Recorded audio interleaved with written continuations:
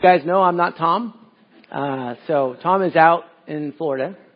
And so he's graciously let me come up here and share with you guys this morning what God's put on my heart. Before we do anything, does anyone need a Bible? Because you might get a paper cut today. There's going to be a lot of verses that we're going to go over.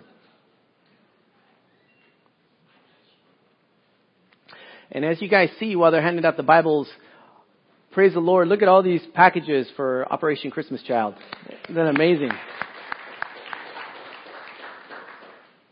And we know that every single box, other than the toys and crayons and everything that's in there, is going to be a gospel message. And that's most important. So let's go ahead and pray.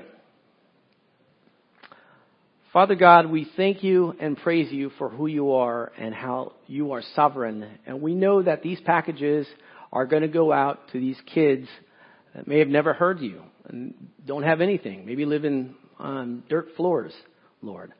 We just pray, God, that your Spirit would move on their hearts. And as they have that pamphlet about the greatest journey, Lord, that their hearts would be opened, Lord, that you would do your work because we know that you move. We also pray for this time right now, Lord, that your presence would be here, that everyone would be ready to receive what it is that you would say, have ears to hear, and apply it to our lives, that we not take this casually. We pray that you be glorified under the name of Jesus Christ. Amen. So what the Lord's put on my heart is with the holidays coming around, you're going to have these conversations, and the conversation at some point, when you bring up the gospel, perhaps someone's going to ask you, what about those who have never heard the gospel? This question is a valid and important question to ask. With billions of people on earth, the ones who ask usually say something to the effect of, how can God judge those who have never heard the gospel? When I hear that question from time to time, myself or maybe people conjure this image about some guy in Africa who's so destitute that he is struggling to survive, and yet somehow noble because he is untouched by modern comforts and vices. Isn't he innocent, they'll say. Some will go on to say, I don't believe in a God that would send someone to hell. That God is not the God I know. My God is loving and understands and accepting. I believe that some do wrestle with what about those who have never heard the gospel. But also when sharing the gospel, that question is thrown out sometimes to derail the conversation. Perhaps to stump you and imply that somehow God is unjust. With this social atmosphere, have you heard of relativism? The simple definition from Merriam-Webster is the belief that different things are true and right for different people or at different times. Relativism propagates that there is no absolute truth. There is no universal right or wrong in the world, and each culture, therefore, is entitled to establish and live by its own rules. Here's how it looks in our society. We have so many opinions about many things while being self-absorbed. For example, we are lectured to be tolerant and accepting, and this emboldens wicked ambitions like satanic after-school clubs and everything in between. This relativism is like a disintegrating venom on people's souls, whether they know it or not. It's like a snake bite that leads to tissue necrosis. It literally deadens the flesh and can lead to amputation or death. Proverbs 4:12 says, there is a way that seems right to a man, but its end is the way to death. Now here's the good news. Our God, he does not change. Jesus Christ is the same yesterday, today, and forever. And we have words of eternal life, and this is not our home. This is our battlefield that we inhabit as ambassadors by design. We are to go out and make disciples of men. We must focus on the objective of sharing the good news. For Paul wrote Romans 1:16-17. For I am not ashamed of the gospel of Christ, for it is the power of God to salvation for everyone who believes, for the Jew first and also for the Greek, for it is in the righteousness of God is revealed from faith to faith, as is written, the just shall live by faith. Now we're going to stop right there because I want to tell you we're going to go over parts of Romans 1, Romans 2, and some parts in Acts. So get ready. First, we're going to look at Romans 1, 18 to 25. And while you're turning there, the purpose of this study today is to point to man's conscience, God's creation, God's movement, and the eternal decision.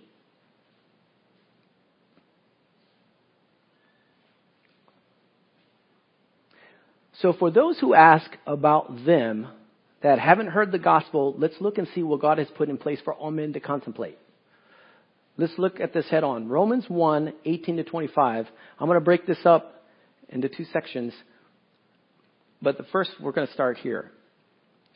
And listen closely to what it says. For the wrath of God is revealed from heaven against all ungodliness and unrighteousness of men, who suppress the truth in unrighteousness, because what may be known of God is manifest in them, for God has shown it to them. Now let's stop here for a minute. Verse 18. Suppress the truth means to restrain or hold down. Why? Because men are denying that God made creation, which is obvious, and are under wrath. Not only that, but they hold it in ungodliness and unrighteousness, and this will unfold further. Ungodly is not revering God. Unrighteous is sinful or wicked. So verse 19 says, what is manifest in them? What could that be? Let's take a brief segue now. We're going to go to Romans 2.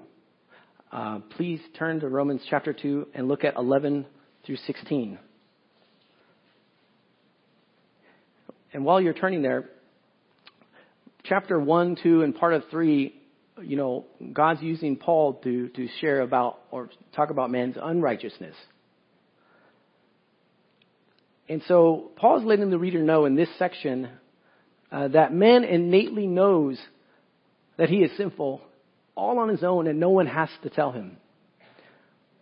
But look at Romans 2, verse 11 through 16. It says, I'll read this slow. For there is no partiality with God. For as many as have sinned without law will also perish without law. And as many as have sinned in the law will be judged by the law. For not the hearers of the law are just in the sight of God, but the doers of the law will be justified.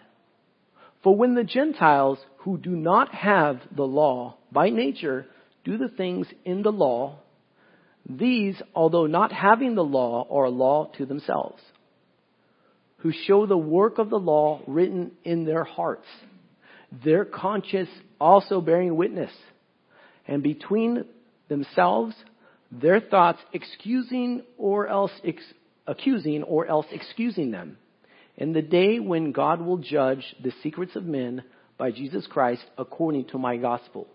So what Paul is saying here is that there are two types of people, the Jews and everybody else. Whether or not man had the law, the Ten Commandments like the Jews, or even people without the law or law to themselves. The Bible says all have sinned, Romans 3:23. People who have never seen the Bible still know right from wrong. Every society and culture have laws in place as standards. It is wrong to murder. It is wrong to lie. It is wrong to steal, bear false witness. James 2:10 says, for whoever shall keep the whole law and yet stumble in one point is guilty of all. It is already written in our hearts. People who will be judged not for what they don't know, but what they do know. Remember Jeremiah 17:9 says, the heart is deceitful above all things and desperately wicked. Who can know it? So now we're going to go back to Romans 1 to continue on with this thought about God's creation. Romans 1, starting in verse 20. For since the creation of the world, his invisible attributes are clearly seen, being understood by the things that are made, even his eternal power and Godhead, so that they are without excuse. Because although they knew God, they did not glorify him as God, nor were thankful, and became futile in their thoughts. Their foolish hearts were darkened. Professing to be wise, they became fools and changed the glory of the incorruptible God into an image made like corruptible man and birds and four-footed animals and creeping things.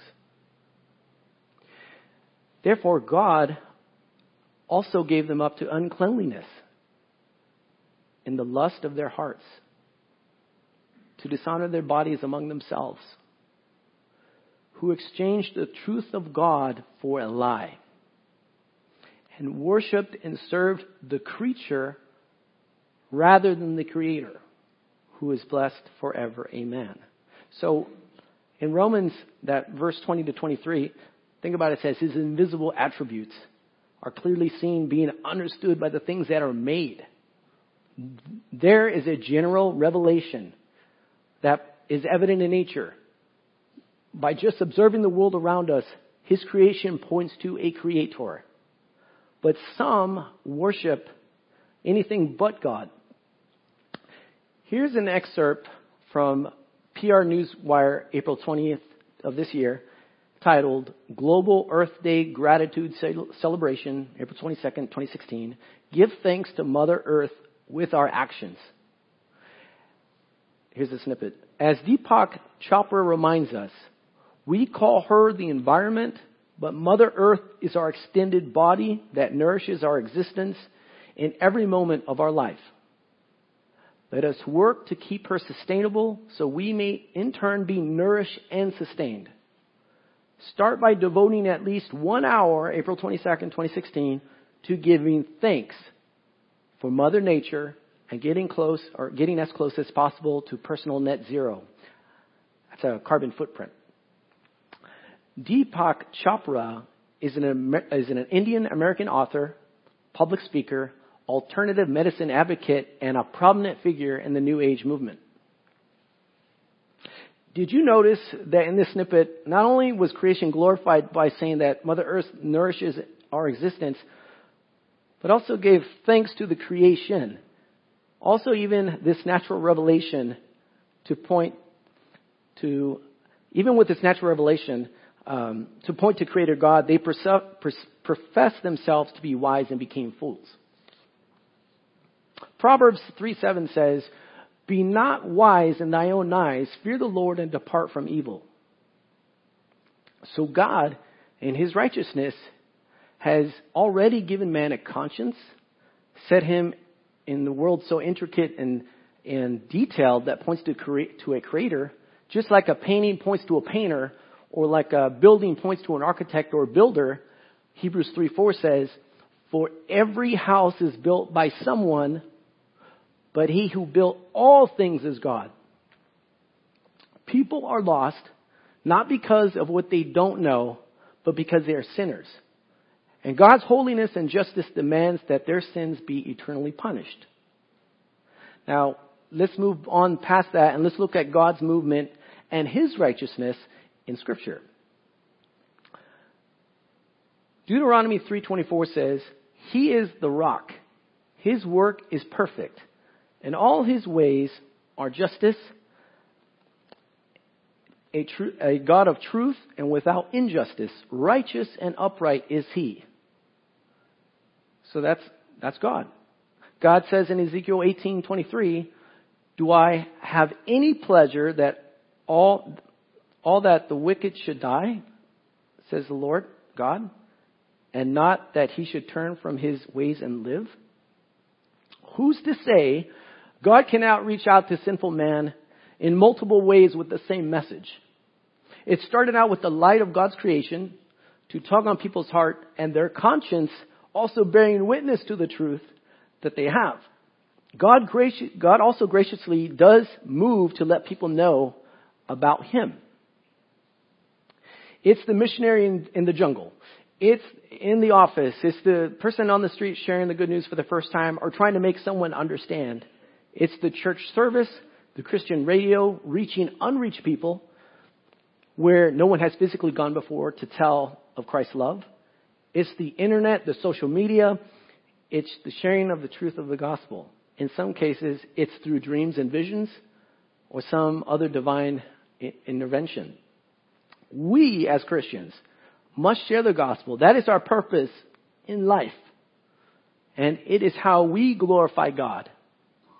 Telling others about Jesus Christ, Acts 4:12 says, "Nor is there salvation in any other, for there is no other name under heaven given among men by which we must be saved." Here are some examples of God doing His work to get the message out throughout the book of Acts.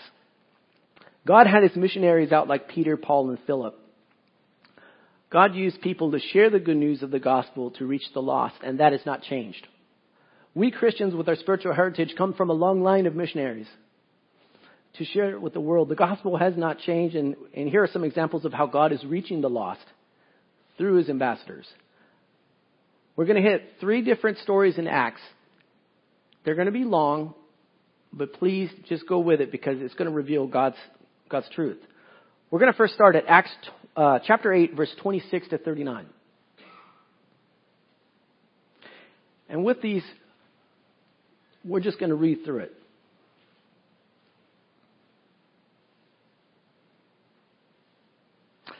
While you're turning, we read about the Ethiopian eunuch. This is an example of someone who at some point received knowledge of God, but did not understand. And God met him where he was at. Here's what it says. "Now an angel of the Lord spoke to Philip, saying, 'Arise and go towards the south along the road which goes down from Jerusalem to Gaza. This is a desert.' So he arose and went." God told Philip just to go to a desert. He didn't tell him anything else, but he went. "And behold, a man of Ethiopia, a eunuch of great authority under Candace, the queen of the Ethiopians, who had charge of all her treasury and had come to Jerusalem to worship, was returning. And sitting in his chariot, he was reading Isaiah the prophet. Then the Spirit said to Philip, 'Go near and overtake this chariot.' So Philip ran to him and heard him reading the prophet Isaiah and said, 'Do you understand what you are reading?'" Now, this is so cool. God's orchestrated this. This guy in the middle of the desert reads something. God told Philip to go. He's orchestrating this meeting. It says, and he said, "How can I unless someone guides me?" And he asked Philip to come up and sit with him. The place in the scripture which he read was this. It's about Jesus. "He was led as a sheep to the slaughter, as a lamb before its shearer is silent. So he opened not his mouth. In his humiliation, his justice was taken away. And who will declare his generation? For his life is taken from the earth."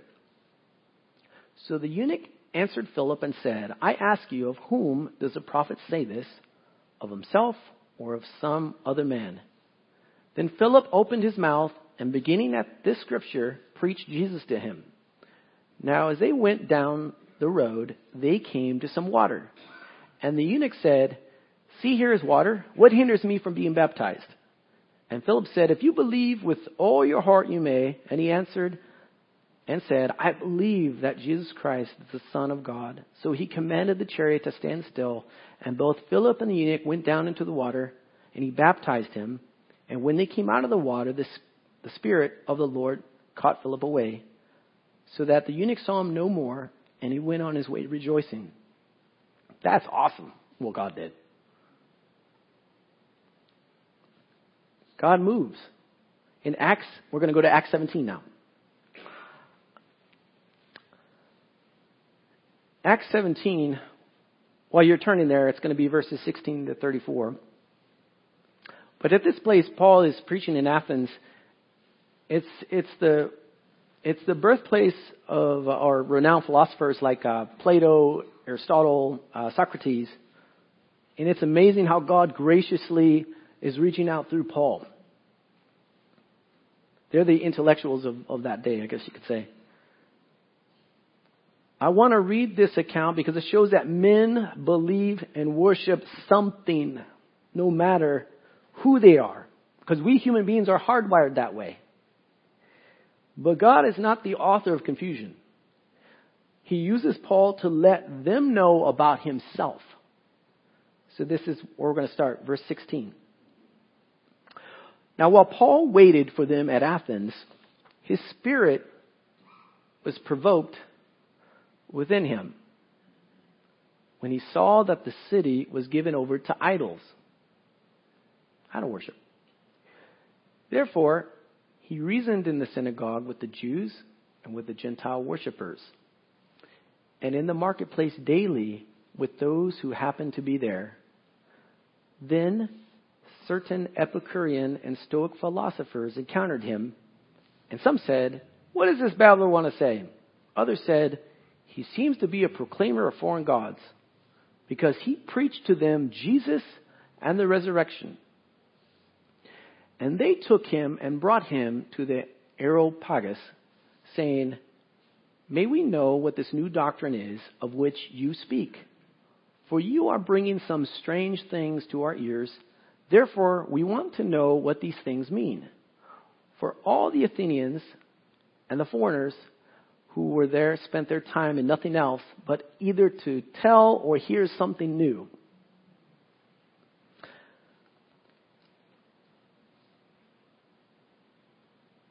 Then Paul stood in the midst of the Areopagus and said, "Men of Athens, I perceive that in all things you are very religious.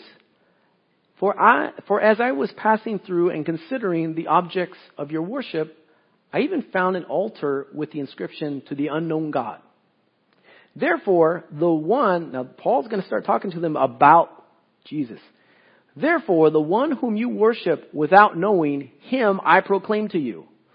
God, who made the earth and everything in it, since he is the Lord of heaven and earth, does not dwell in temples made with hands, nor is he worshipped with men's hands as though he needed anything, since he gives to all life, breath, and all things.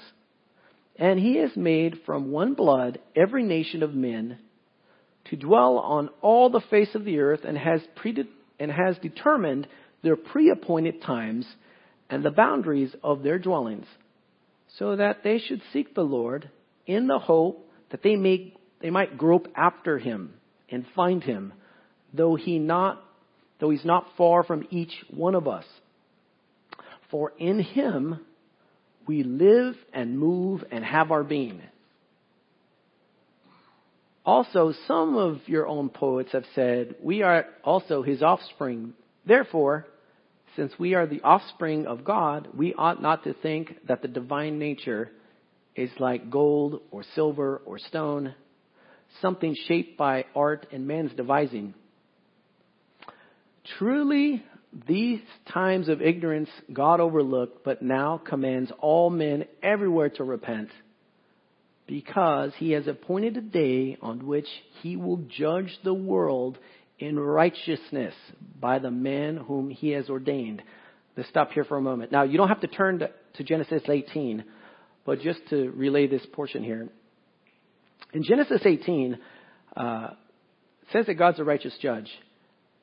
And it's the story where God let Abraham know that he was going to destroy Sodom and Gomorrah. Even Christians know the story, but a lot of non-Christians know the story. At least they know that, God sent judgment. But they don't know everything. Abraham was concerned for his nephew Lot, who took residence there, and asked God many times if he would destroy the righteous with the wicked. People think God just destroyed everybody without regard. But that is not the case. So Abraham, in that story, kept asking God, if there was 50 righteous, would you spare the city? If there was 45, it was 30. And it came down to 10. God said he would not destroy the city for the sake of 10. Ultimately, Lot and his 2 daughters were spared. But what I want to point at is what Abraham says to God in 1825 before this whole thing started when he heard the news. It says, "Far be it from you to do such a thing as this, to slay the righteous with the wicked, so that the righteous should be as the wicked. Far be it from you. Shall not the judge of all the earth do right?" That's what Abraham was talking to God about. God is just. Going back to finish off the part of Acts here, going back to I'll start over verse in 31 again. I just wanted to segue that because God is going to judge man in righteousness. Verse 31, because he has appointed a day on which he will judge the world in righteousness by the man whom he has ordained. Paul goes on, he has given assurance of this to all by raising him from the dead. And when they heard of the resurrection of the dead, some mocked, while others said, "We will hear you again on this matter." So Paul departed from among them. However, some men joined and believed. Among them, Dionysius the Areopagite, a woman named Damaris, and others with them. So even in that myriad of beliefs, God still showed up. They didn't even expect to hear the good news. It said that some believed. Some of them being Dionysius. Dionysius, his name in the pagan culture, that's the god of Greek fertility and wine. But tragically, some said, "We will hear you again on this matter." So apart from God's natural creation to get people's attention, God has given man a conscience. Apart from his missionary work and evangelizing efforts, sometimes God uses supernatural dreams or visions to get people's attentions. Just like right now in the Muslim world, if you look it up, God is working there through dreams and visions. The thing is that they'll hear about Jesus, but it always goes back to they got to hear the whole gospel. They got to hear more of him. God will direct people to where they need to be. And there's a movie that I'll shamelessly plug called More Than Dreams. I watched it a few years ago. And it is an amazing movie if you guys get a chance to see it. But it's about that very thing, dreams and visions in the Middle East. So now the last part in Acts we're going to go to is Acts chapter 10.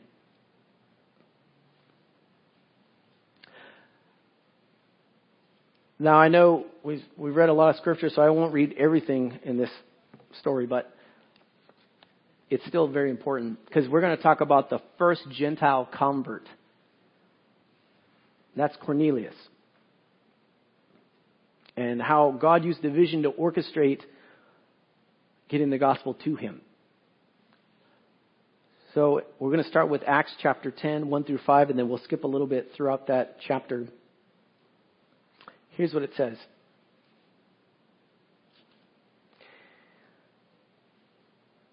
There was a certain man in Caesarea called Cornelius, a centurion of what was called the Italian regiment, a devout man and one who feared God and all his household, who gave alms generously to all the people, or to the people, and prayed to God always.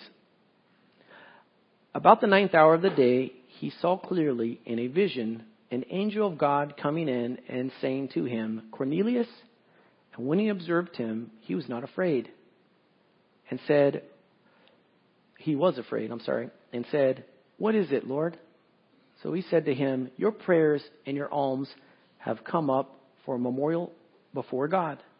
Now send men to Joppa and send for Simon, whose surname is Peter." Remember, Peter is the fisherman that God had called. And it's so cool that, God went in and told him, "Hey, go get Peter because he'll tell you more about me," essentially. We'll continue with this here. So we're going to talk about, now that was the vision Cornelius had. Moving on, we'll read to verse 20. So we're going to start from 9. So he tells him he's a tanner, he's with a tanner by a house of the sea. But verse 9, we'll start there. The next day, as they went on their journey and drew near the city, Peter went up on the housetop to pray about the 6th hour, when he became very hungry and wanted to eat. And while they made ready, he fell into a trance and saw heaven open and an object like a great sheet bound at the 4 corners descending to him and let down to the earth. Now, the background here is that Peter, was raised with the dietary laws. He didn't eat anything unclean. So then in verse 12 it says, in it were all kinds of 4-footed animals of the earth, wild beasts, creeping things, and the birds of the air. And a voice came to him, rise, Peter, kill and eat. And Peter said, not so, Lord, for I've never eaten anything common or unclean. And a voice spoke to him again the second time, what God has cleansed, you must not call uncommon. This was done 3 times, and the object was taken up into heaven again. Now, while Peter wondered within himself, what's this vision which he had seen meant, behold, the men who had been sent from Cornelius had been made inquiry for Simon's house and stood before the gate. So as Peter is listening to this or thinking just like what just happened, and they called and asked whether Simon, whose surname was Peter, was lodging there. And Peter thought about the vision, and the Spirit said to him, behold, 3 men are seeking you. Arise, therefore, go down and go with them, doubting nothing, for I have sent them. God moves.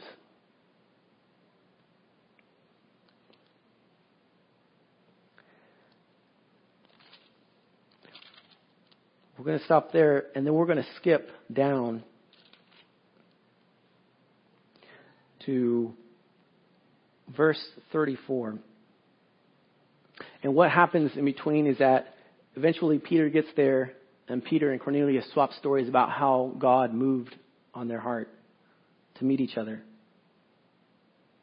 So then now that Peter's there, and Cornelius, it says earlier that he got his family together and friends. Then it says in verse 34, we're going to read from 34 to 48.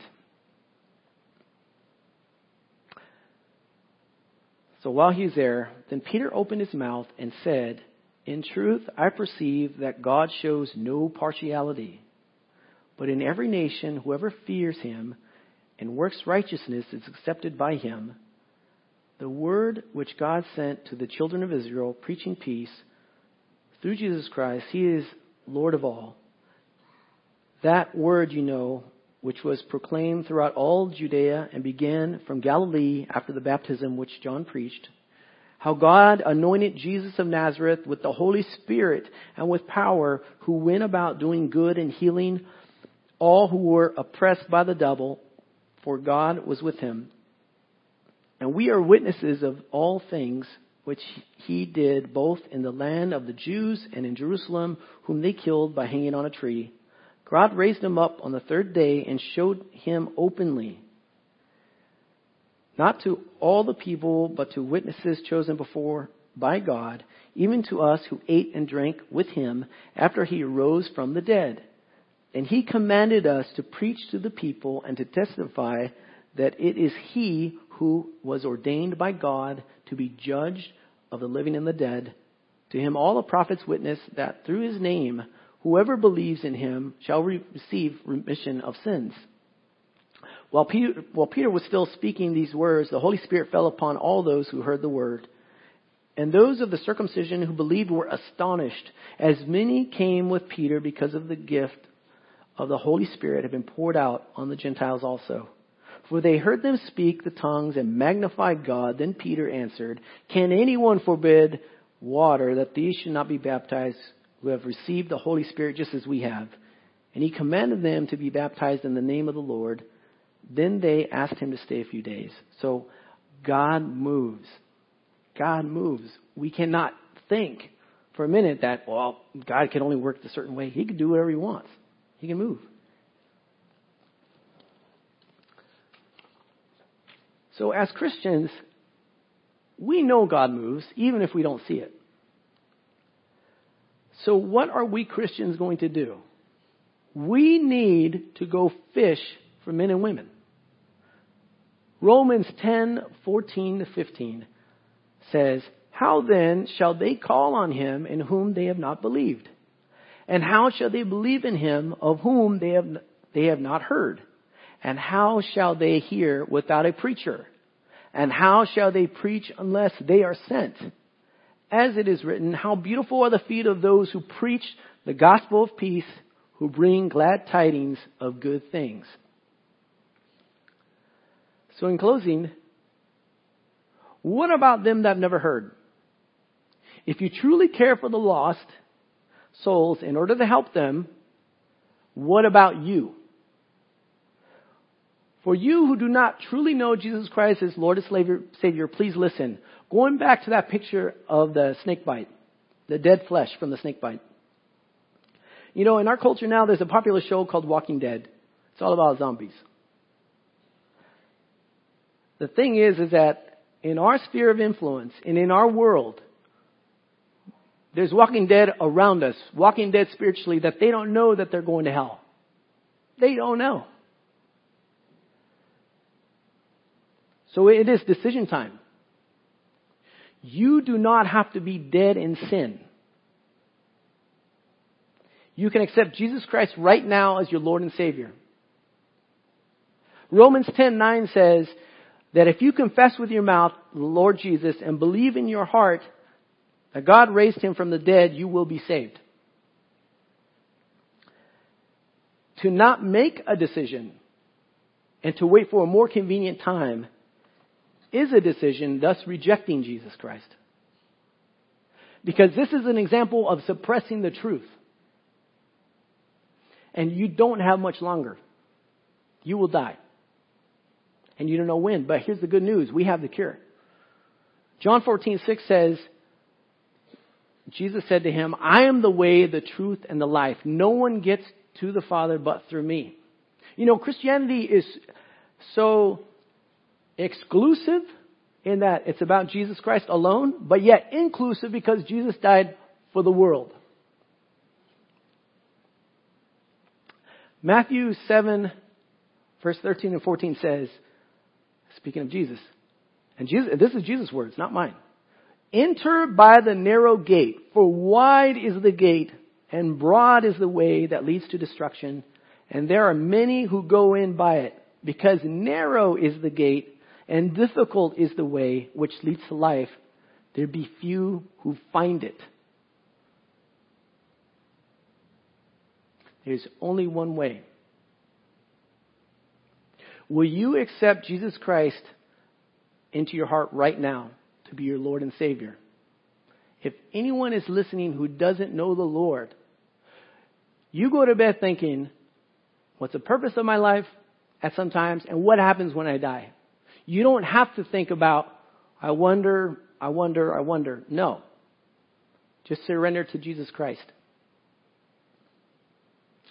I'm going to ask, does anybody here not know the Lord? Does anybody here want to give their life to Jesus Christ?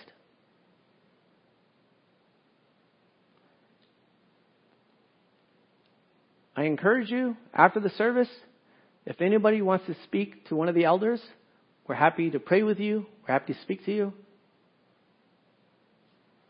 Let's go ahead and end in a word in prayer.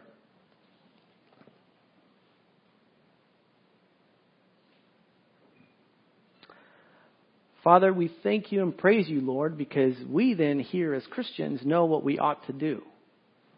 Lord, we pray, God, that your words would stir our hearts, that we would not be casual with the information that we know, but we would get it out, Lord. It's your work, but help us to open our mouth like you did with Philip and Paul and Peter. Help us, Lord, not to be ashamed, but to be bold to share it, Lord. We thank you, God, how you move. You've given us a conscience. You made this creation, but you move and you do the work. And we thank you that we get to be a part of it, God. So we ask that you be glorified and magnified. In Jesus' name, amen.